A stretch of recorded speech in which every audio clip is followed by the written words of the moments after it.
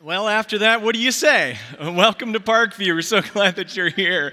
Welcome to our campuses, Orland, Homer, New Lenox, all you guys watching online. I'm really glad that you're here. My name is Casey Tigert. I'm one of the pastors, and unless you were offended by that video, and if you were, then my name is Bill Brown, and you can send all comments to me. We're closing this series called And Also With You about our relationship with the Catholic Church. And last week, Pastor Tim did a great job talking about the differences between us. We did learn some things in between last week and this week. One of them, some of you mentioned to us that the response is no longer and also with you in the Catholic Church. The response is and also with your spirit. So we appreciate that. Thank you for the emails. Also, some people left last week and said it was the most Catholic service they'd ever been to at Parkview because Tim had you stand up and sit down so many times. Either way, this is a week we're going to talk about. If last week was the what is the difference between our two churches, between us and the Catholic Church, then I wanted to talk about the so what. So we know there are things that are different about us, so what's the point? What's the big deal? What do we do with that next? And I just want you to know, this was a pretty difficult message for me to come up with, because the whole time I'm writing it, I'm thinking about conversations that I've had with some of you who have left the Roman Catholic Church and have started coming here. And I know that some of you, everybody's left for a different reason. Some of you left because you just didn't feel like it was relevant to your life and to your everyday stuff that you were going through. Some of you left because you just thought it was a big show. A friend of mine who grew up Catholic called it the hokey pokey. You know, you stand up, you sit down, you turn around, the whole 9 yards. Some of you left because you had questions about God, about faith, and someone told you, you don't ask questions, you just believe and you just keep going. Questions don't really belong here. And then some of you left because either you saw or experienced some kind of abuse. And that experience has left like an anger in you and a bitterness in you. And I have to agree with Tim when he said last week about Pope Francis is doing some amazing stuff. And the church is taking big steps to address sexual abuse. It's not enough yet, but it's a step in the right direction. But I know for some of you, that abuse actually robbed you of your faith. And so you've come here for whatever reason. And so I just want you to know, whatever baggage you carry, whatever guilt you carry, whatever anger or bitterness you carry, you are more than welcome at Parkview. But we do need to honestly talk about the differences between our two churches, because there are two words that we usually use to talk about the differences between Parkview and the Catholic Church. And those two words are religion and relationship. You've probably heard these two words mentioned here before. We talk a lot about relationship with God, but a lot of times we talk about religion and religious people. And I want to define this really quickly. Religion really just refers to the rites, rituals, and practices that we do as part of life in the church. It's the stuff, it's the actions and activities we do as part of the church. Every church has these things that they do. But then relationship is a way of connection with God based on His love and His grace.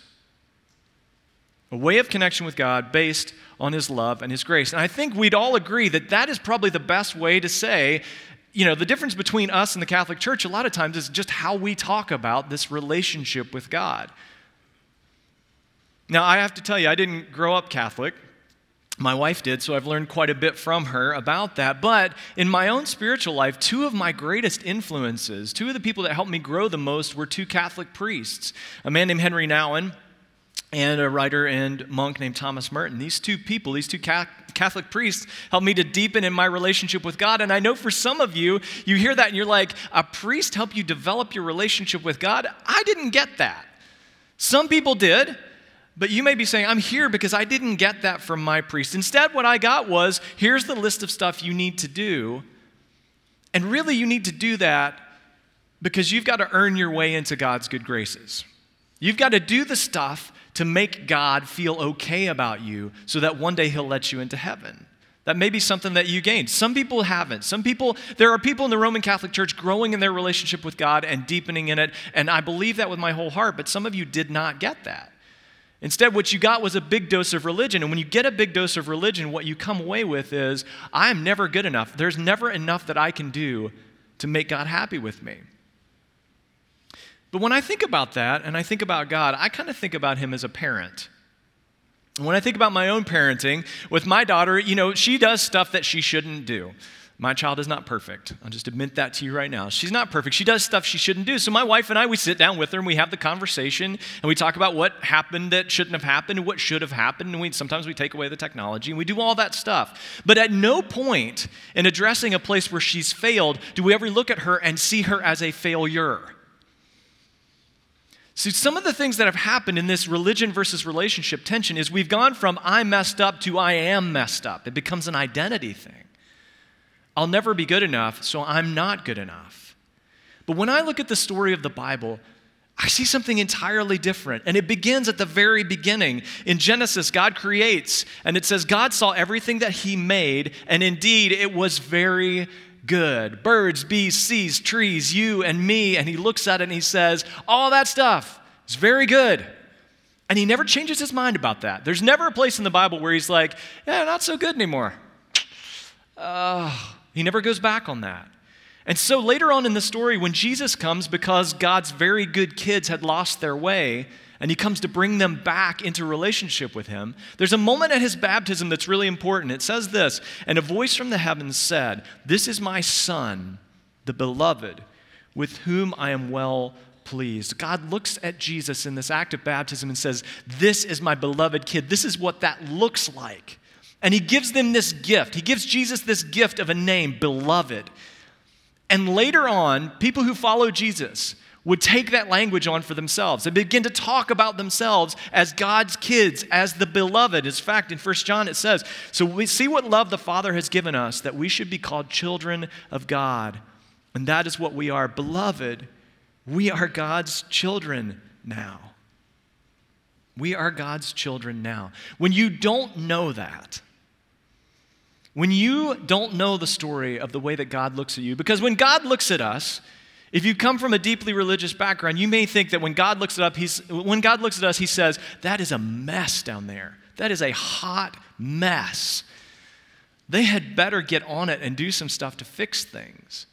The story the Bible tells us is when Jesus sees us, when God sees us, he looks at us and says, those are my beloved kids. I love them. I'm giddy about them. And they don't know that, and they lose track of that, and yes, they mess up, and yes, they fail, but that doesn't change who I see them as. They're my beloved kids, and nothing can take that away from them. God has always seen us that way. That's the story that Jesus tells. That's the story the Bible tells. That's the story that we use to begin this relationship with God. That's where it all starts. But I know that some of you have come from a deeply religious background. You see that and you're like, well, I like that relationship thing. That sounds great. Let's just toss this religion thing because we don't really need that. Let's just do the relationship thing. While I appreciate that and while I understand why you might want to do that, there's a problem with tossing the whole religion thing completely. Because as I was doing some research on the message, I came up with this idea. I was looking at the root of the word religion. And the word religion actually just means to bind oneself to something.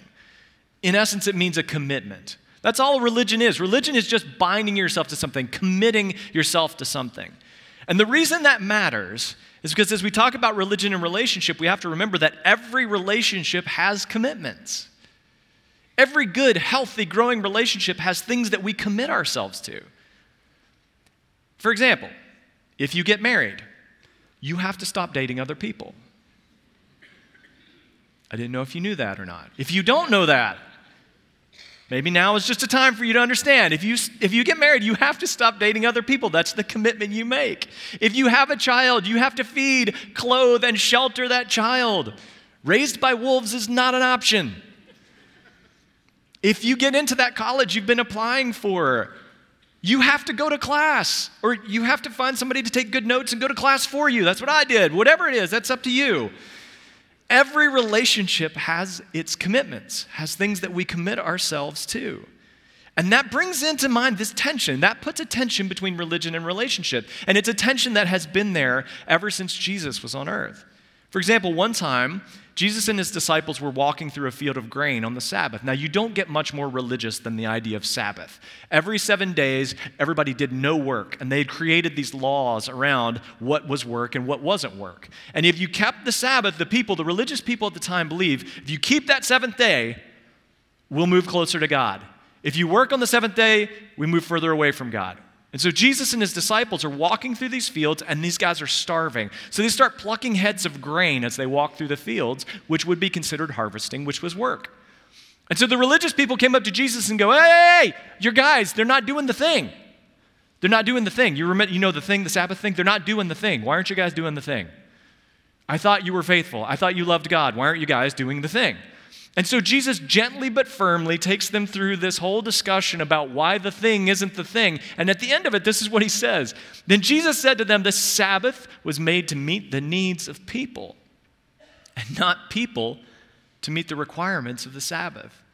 Notice what he doesn't say. He doesn't say, Sabbath is a ridiculous idea and no one should ever do it. He doesn't put down the commitment. He doesn't put down the ritual, the habit. He says, you guys have lost the point. You've lost the point of what this whole thing is about. Sabbath is a gift. All of us could use a day, 8 hours, where we completely unplug from productive stuff. We would be much better people, and we would probably love God more, and we'd probably love each other a whole lot more. Jesus says, you've forgotten the point of why this is there. This is a gift. This is for you. This is what God has given you so that you can become something more. Sabbath is not about you doing something so that God will tolerate you. Sabbath is about you stepping into something that you need. And this is a really important point. In this tension between religion and relationship, this is a really important point. All of the rituals, the point of the practices and the rites and the rituals, whether they're in the Roman Catholic Church or here that we have, they were never about changing God's mind about us. God already sees us as the beloved. He already loves us as we are. He knows we've messed up and he's fine with that. We're going to work on that. It's never about changing God's mind about us. They're there to change our minds about God. They're there to help us understand that God has always loved us, has a bigger life in mind for us, and here's how you do that. In fact, the word that's used a lot of times in the Roman Catholic Church for some of the things they do is the word penance. And it comes from the word to repent, which literally means to change your mind. The whole point of the practices we do is to change our minds about who God is. And if you read the stories of Jesus, you'll notice that the biggest problem he had with religious people, with their religious commitments, is that their hearts aren't being changed. They were so much more concerned with if you got the stuff done that they never stopped to think about why you got the stuff done. It wasn't why you observed the Sabbath. It was, did you do the stuff? They were experts in doing the stuff, but they had lost the point of why. And when you lose the reason why we do any of this church stuff, not only do our hearts not change, in Jesus' time, these Pharisees were starting to go the opposite direction. They were starting to become, their religion was making them evil because they had lost the whole point of it. And that's a high possibility. In 1964, an event happened, and it was made into a movie that's an old movie, and I say old because now that makes me feel old, but an old movie called Mississippi Burning, and it's the story of 3 civil rights workers who were murdered in Mississippi. And this whole murder, this whole plan to kill these 3 people was plotted, carried out, and orchestrated by a man named Edgar Ray Killen. Ironic last name, I get that. Edgar Ray Killen. He had planned this whole thing. And the thing about this story that is so interesting to me is Edgar Ray Killen was a Baptist pastor. A guy who knew the Bible, a guy who was at church all the time, a guy who preached sermons and baptized people. That guy was the one who orchestrated a murder. Why? Because you can do all the religious stuff and show up on the right days and pray in the right ways, and your heart can never change if you lose track of why you're doing it in the first place. When we start our conversations about relationship with God, we start with why you would want to do that in the first place. So what I want to do today is just walk through some of the rites and rituals and practices we do and just talk about why they matter.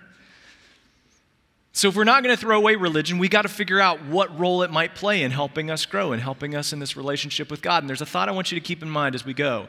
The if of our rites and habits has to be connected to the why of our relationship with God. It is not about if you get it done or check the box. It's about why you would do it in the first place. And that changes our whole approach to it. Because again, why we do it is not to get God to love us or to tolerate us or to think we're okay.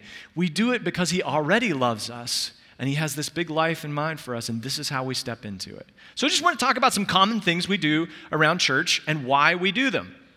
So first question is this: why do we pray? And you may be like, well, because it's church. That's what we do here. It's kind of our thing, right? But really, why do we pray? Why do we actually talk to God? Now, I know, talking about this series, the difference between us and the Catholic Church, if you go back to your Catholic background, when we say prayer, you probably are drawn to the Lord's Prayer or the Our Father, or if you're a Latin person, the Pater Noster. That's a great Scrabble word if you need one. Prayer is this thing where we talk to, and I was surprised when I was talking to my wife about this because we were talking about the Lord's Prayer because it's either used in the Mass or it's part of penance after confession. And I'm like, wait a minute. When you mess up, they make you pray the Lord's Prayer? What? This prayer seems like so much more of a gift than just a punishment, because Jesus is one day praying and his disciples come to him. It says this: he was praying in a certain place, and after he had finished, one of his disciples said to him, "Lord, teach us to pray." Now think about this. This is a moment where Jesus could have taught them any prayer. He could have taught them to say anything. He could have taught them to say, "God, we are awful and horrible, and we hope that you like us and do not ram us into hell. Amen." He could have taught them any of that stuff, but instead he says, listen guys, this is how you should pray, and that word is so important. He doesn't say, these are the exact words that you say, and if you say them in this order and in the King James Version, you will roll the tumblers and the padlock to God's blessing will open up on you. He doesn't say this is what you should pray. He says this is how you should go about praying. And the reason he says that is because this prayer, the thing he teaches them, is one of the most explosive and powerful things that any of us could ever ask God for. I mean, let's break it down a little bit. The first line, Our Father. You realize he starts by saying, just remind yourself you're already part of the family. That's the first step. Our Father. We are all God's kids. We are all already in. He has already brought us in. That's where we start. So when you begin the prayer, just say, He's our Father, and then kingdom come. To know that God is not only good and great, but He's smart. And He gets it much better than I do. And if God is calling the shots, life is going to be a whole lot better than if I'm calling the shots. Then it also says, give us this day. God gives us what we need. So when the check doesn't come through, when we get laid off, when we have to talk to our in-laws again, God says, I will give you the energy and the finances and the strength. I will give you the things that you need. And He also says, forgive us our debts. Because you and I will blow it. We will fail. We will mess up. It will happen. But the best part of the news isn't that God will one day, if we work hard enough, forgive us. It says forgiveness is already there. Just ask for it. It's yours. It belongs to you. You are part of this family, and as the Father, I give this to you if you just name it and ask for it. And then, I like these last two. Lead us not into temptation, because we can get there just fine. I don't have a problem getting into temptation. I just need somebody to help me not go there. And when we get there, it never ends well. But I like the second part, deliver us from evil, because see above. Sometimes we find our way into temptation and we get into that dark, deep blackness and we need God to come and to rescue us. The reason this prayer is so powerful is that this prayer could organize any random Thursday in my life. I get up, I need to remember I'm a part of a bigger family. I need to remember that God is going to give me the stuff that I need, that with Him calling the shots, it's so much better.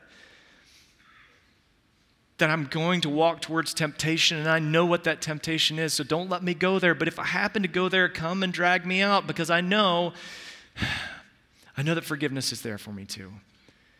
I mean, what would a day look like if we just shaped it around this prayer? Because it's not if you say these things, it's not if you pray this way, it's why you would do it. Giving God a chance to shape everything we do in a day around this fantastic and powerful prayer. Now, I can't talk about prayer and compare us with the Catholic Church and not talk about confession. Confession is one of those things that carries a lot of baggage. I was talking to my wife about this, and she was telling me the story about when she made her first confession. And she was younger, I can't remember how old, 9 or 10 or something like that. And I said, so tell me about it. She goes, well, I knew it was coming, and the day was coming up for me to do my first confession, and I was preparing for it, and then a fear struck me. I said, what was it? And she said, I didn't have a sin to confess. And I was like, oh, well, okay, so you didn't do it? She goes, no, I still did it. I said, well, what did you do? She said, I made something up. And I'm like, hold on, wait a minute. You went to confession to to make good, to do something to reconcile your sin, which you didn't have, but instead you made something up. You lied about sinning in a place where you're supposed to take care. How does that work exactly? Talk about the if killing the why. And she said, I had to do it because I had to do it. It wasn't about why I did it. It was about if I did it. And she said, after that, I just thought, why can't I just go straight to God with this stuff when I need to? The scriptures tell us that we have this great high priest in Jesus who's gone through the heavens and we can approach him with boldness. We don't necessarily need to go through another person. But at the same time, confession can be a really good thing. In 1 John, it tells us this. It says, if we confess our sins, he who is faithful and just will forgive our sins and cleanse us from all unrighteousness. We know we'll fail. We know we'll blow it. And so one of the first steps in healing is diagnosing the sickness. Sometimes we just need to call that thing what it is and put it out there and get it out into the light, and then we can start dealing with it.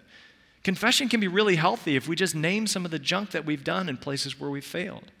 And God is just to give us the forgiveness that we need. But confessing to another person isn't a bad thing either. We don't have to. It says this in James, therefore confess your sins to one another and pray for one another. It says it doesn't say you have to. It says this is a possibility. Now you do need to be critically careful about your one another's that you're going to confess to. Like, don't go to your campus and find a random person in the foyer and go, they look safe. Hey, can I confess something to you? Don't do it on Facebook either. That's just a bad idea. But this could be a really powerful thing because we were not meant to do life on our own, by ourselves. Sometimes we need someone that we can go, listen, this is where I'm failing. This is where I'm messing up. Can you help me? Can you help me deal with this? Confession can be a very healthy thing, but it's only healthy if we do it for a reason. It's only healthy if we keep in mind the why and not the if. What about the Bible? For a lot of you, if you grew up Catholic, the Bible was something that you watched somebody else deal with. And you came here and we're like, you should read the Bible. And you're like, what? No. Like, no, we don't do that. Like, I have a Bible and it's giant. It weighs 450 pounds. The pages are laced in gold. It sits on a stand in my house and it hasn't been touched since the last person dusted underneath it. The Bible is this thing over there. And we say, no, you need to jump into this thing. The power of the Bible is that the stories and the wisdom and the teaching in there can make us into who God had in mind for us to be from the beginning. There are people in the Bible that we can pattern our lives after. There are also people in the Bible we should never pattern our lives after. There's some bad examples in there. But this book is given to us so that we might step into it. And the point is not the book, okay? I write in my Bible. My Bible is covered with stickers and packing tape because if not, it would fall apart. The book itself is not what's holy. It's what's in it and who it points to that's holy. Tim talked about this last week in 2 Timothy. He says, all scripture is inspired by God and is useful to teach us what is true and to make us realize what is wrong in our lives. It corrects us when we're wrong and teaches us to do what is right.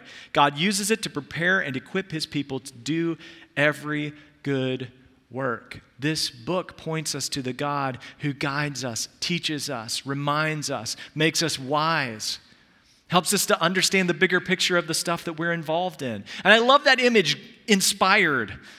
It literally means God breathed. It's the same picture of when God created humanity, he breathed into it. This book is alive. And if we let it get into our lives, it will get in our kitchen and begin to throw stuff around. But it will also help us to put in order some of the stuff we're experiencing, some of the stuff we're struggling with. And so the Bible is not something we keep at a distance. It's something we dive into and we invite into our own lives. That's what we do with the Bible. Now, we have Rooted around here, which is an opportunity for you if you are a little like, I feel like it's still kind of over there. Right now, Rooted is going on, but we have another session of this experience that you can jump into and learn a little more about the Bible if you'd like to. That's called Rooted. That's coming up this spring. So those are two practices, prayer and the Bible, that are native to us, to Parkview. But let's talk a little bit about some Roman Catholic practices that you may have been a part of. One question is this: what about Lent?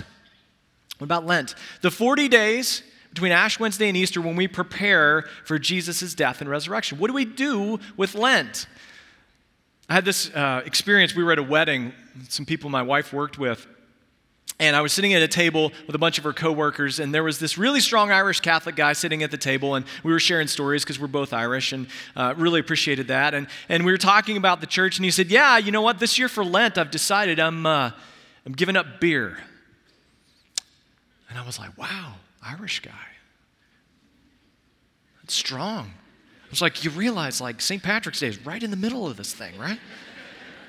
And so I said that out loud. I was like, "Wow, that's a big sacrifice for you. That's going to be really hard." And he looked at me and kind of confused, and he goes, "Oh, no, I picked up scotch. It's going to be fine. We're just..."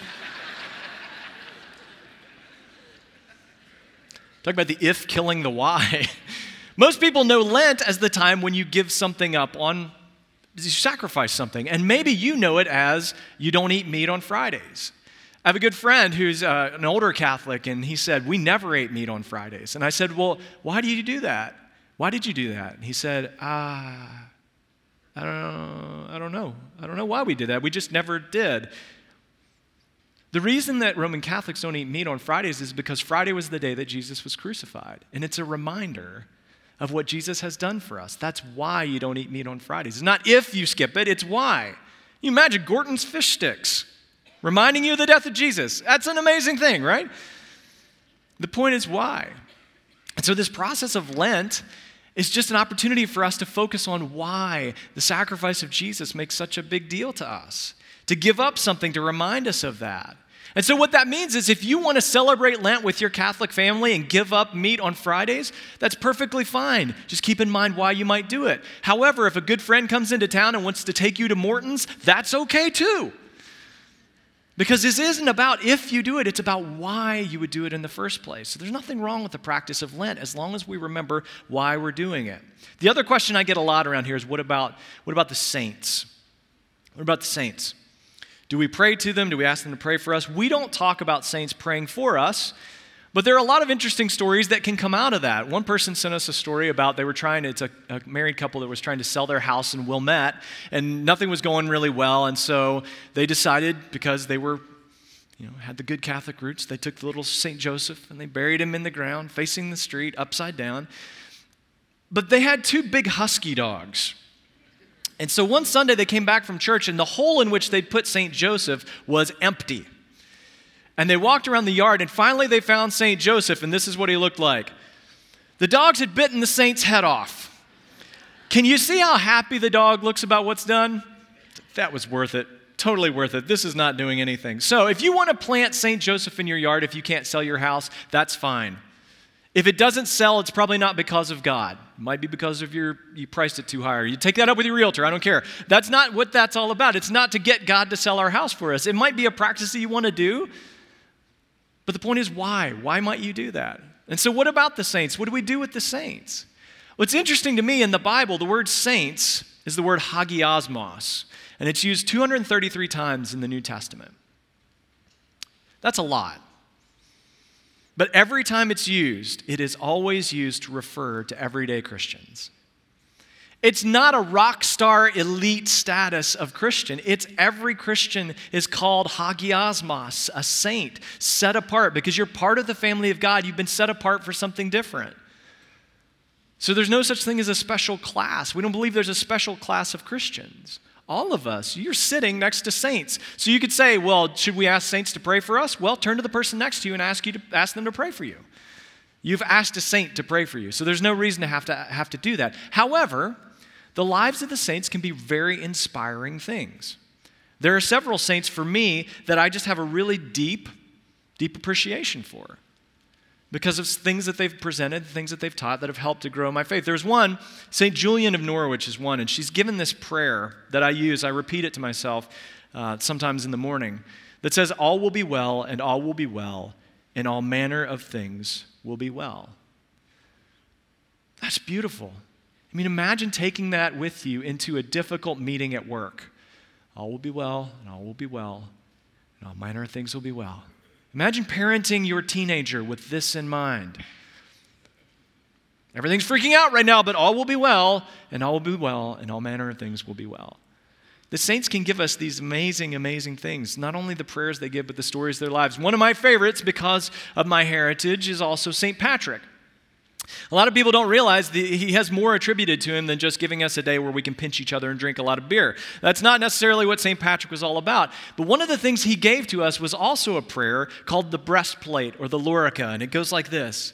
It says, Christ with me, Christ before me, Christ behind me, Christ in me, Christ beneath me, and Christ above me, Christ on my right and Christ on my left, Christ when I lie down, Christ when I sit down, Christ when I arise.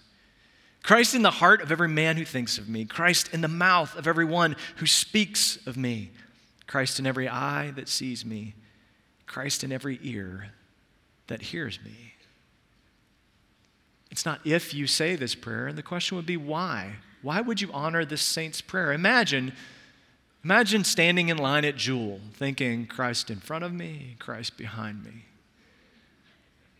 As I stand in the National Enquirers and the Time magazines and the candy bars, Christ within me, Christ in front of me, Christ behind me. Imagine driving on the expressway, Christ to the right of me. Fair enough. I should probably pay attention to what I'm going to say to everybody else. If Christ is on the right of me, why might you do this? Because it organizes our life and it inspires us to have this deeper relationship with God. It's not about if you honor the saints, it's why you might do that in the first place. Last question, what about communion? In my conversations with people, communion is the place where most former Catholics have a ton of baggage and a lot of guilt. Because for you, when you left the church, you didn't just leave something with God behind. You left grandma and generations and your neighborhood and your parish behind. It felt like this huge break. And so to take communion at another place feels like you're cheating on Jesus for some reason, or at least cheating on your family. And so I know that a lot of you have come from the Catholic background and you've never taken communion here. And you've never, maybe because you don't feel like it's time. And listen, this is all about a conversation between you and God about when that moment is for you to take communion. But if your hesitancy is because you don't feel worthy, because you feel like you've broken something and God doesn't want you at his table, I want to tell you a story that might help with that.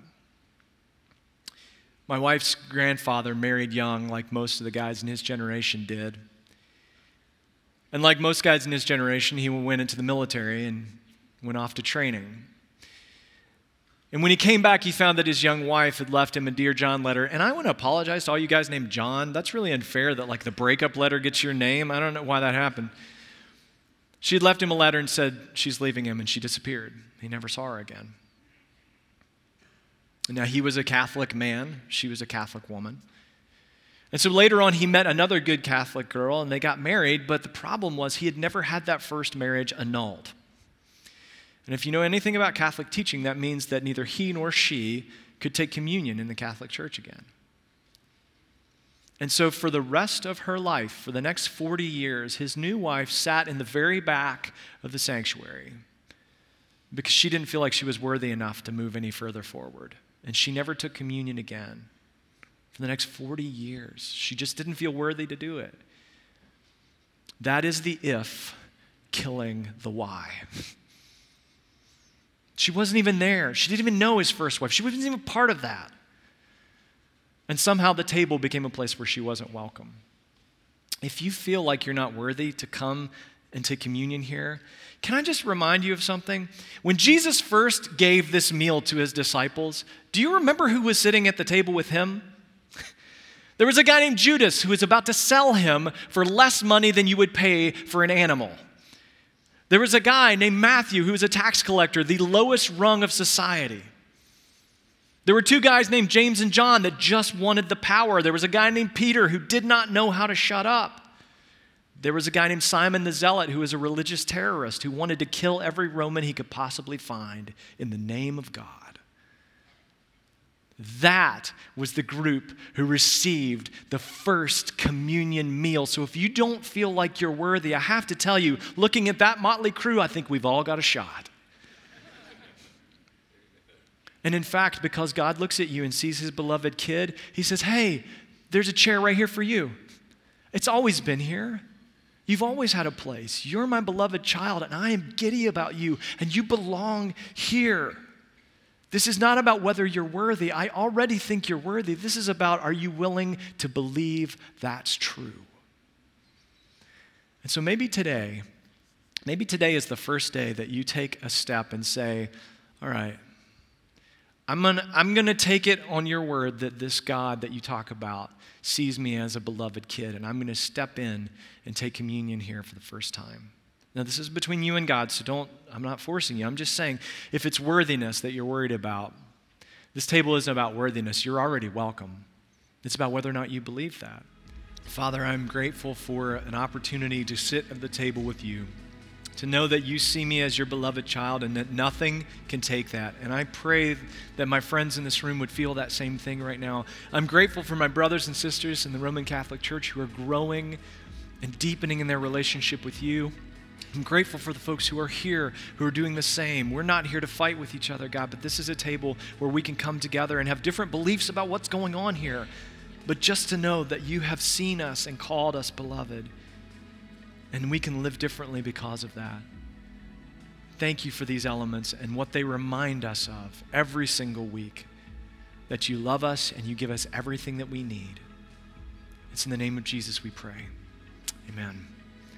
Would you stand as we dismiss today?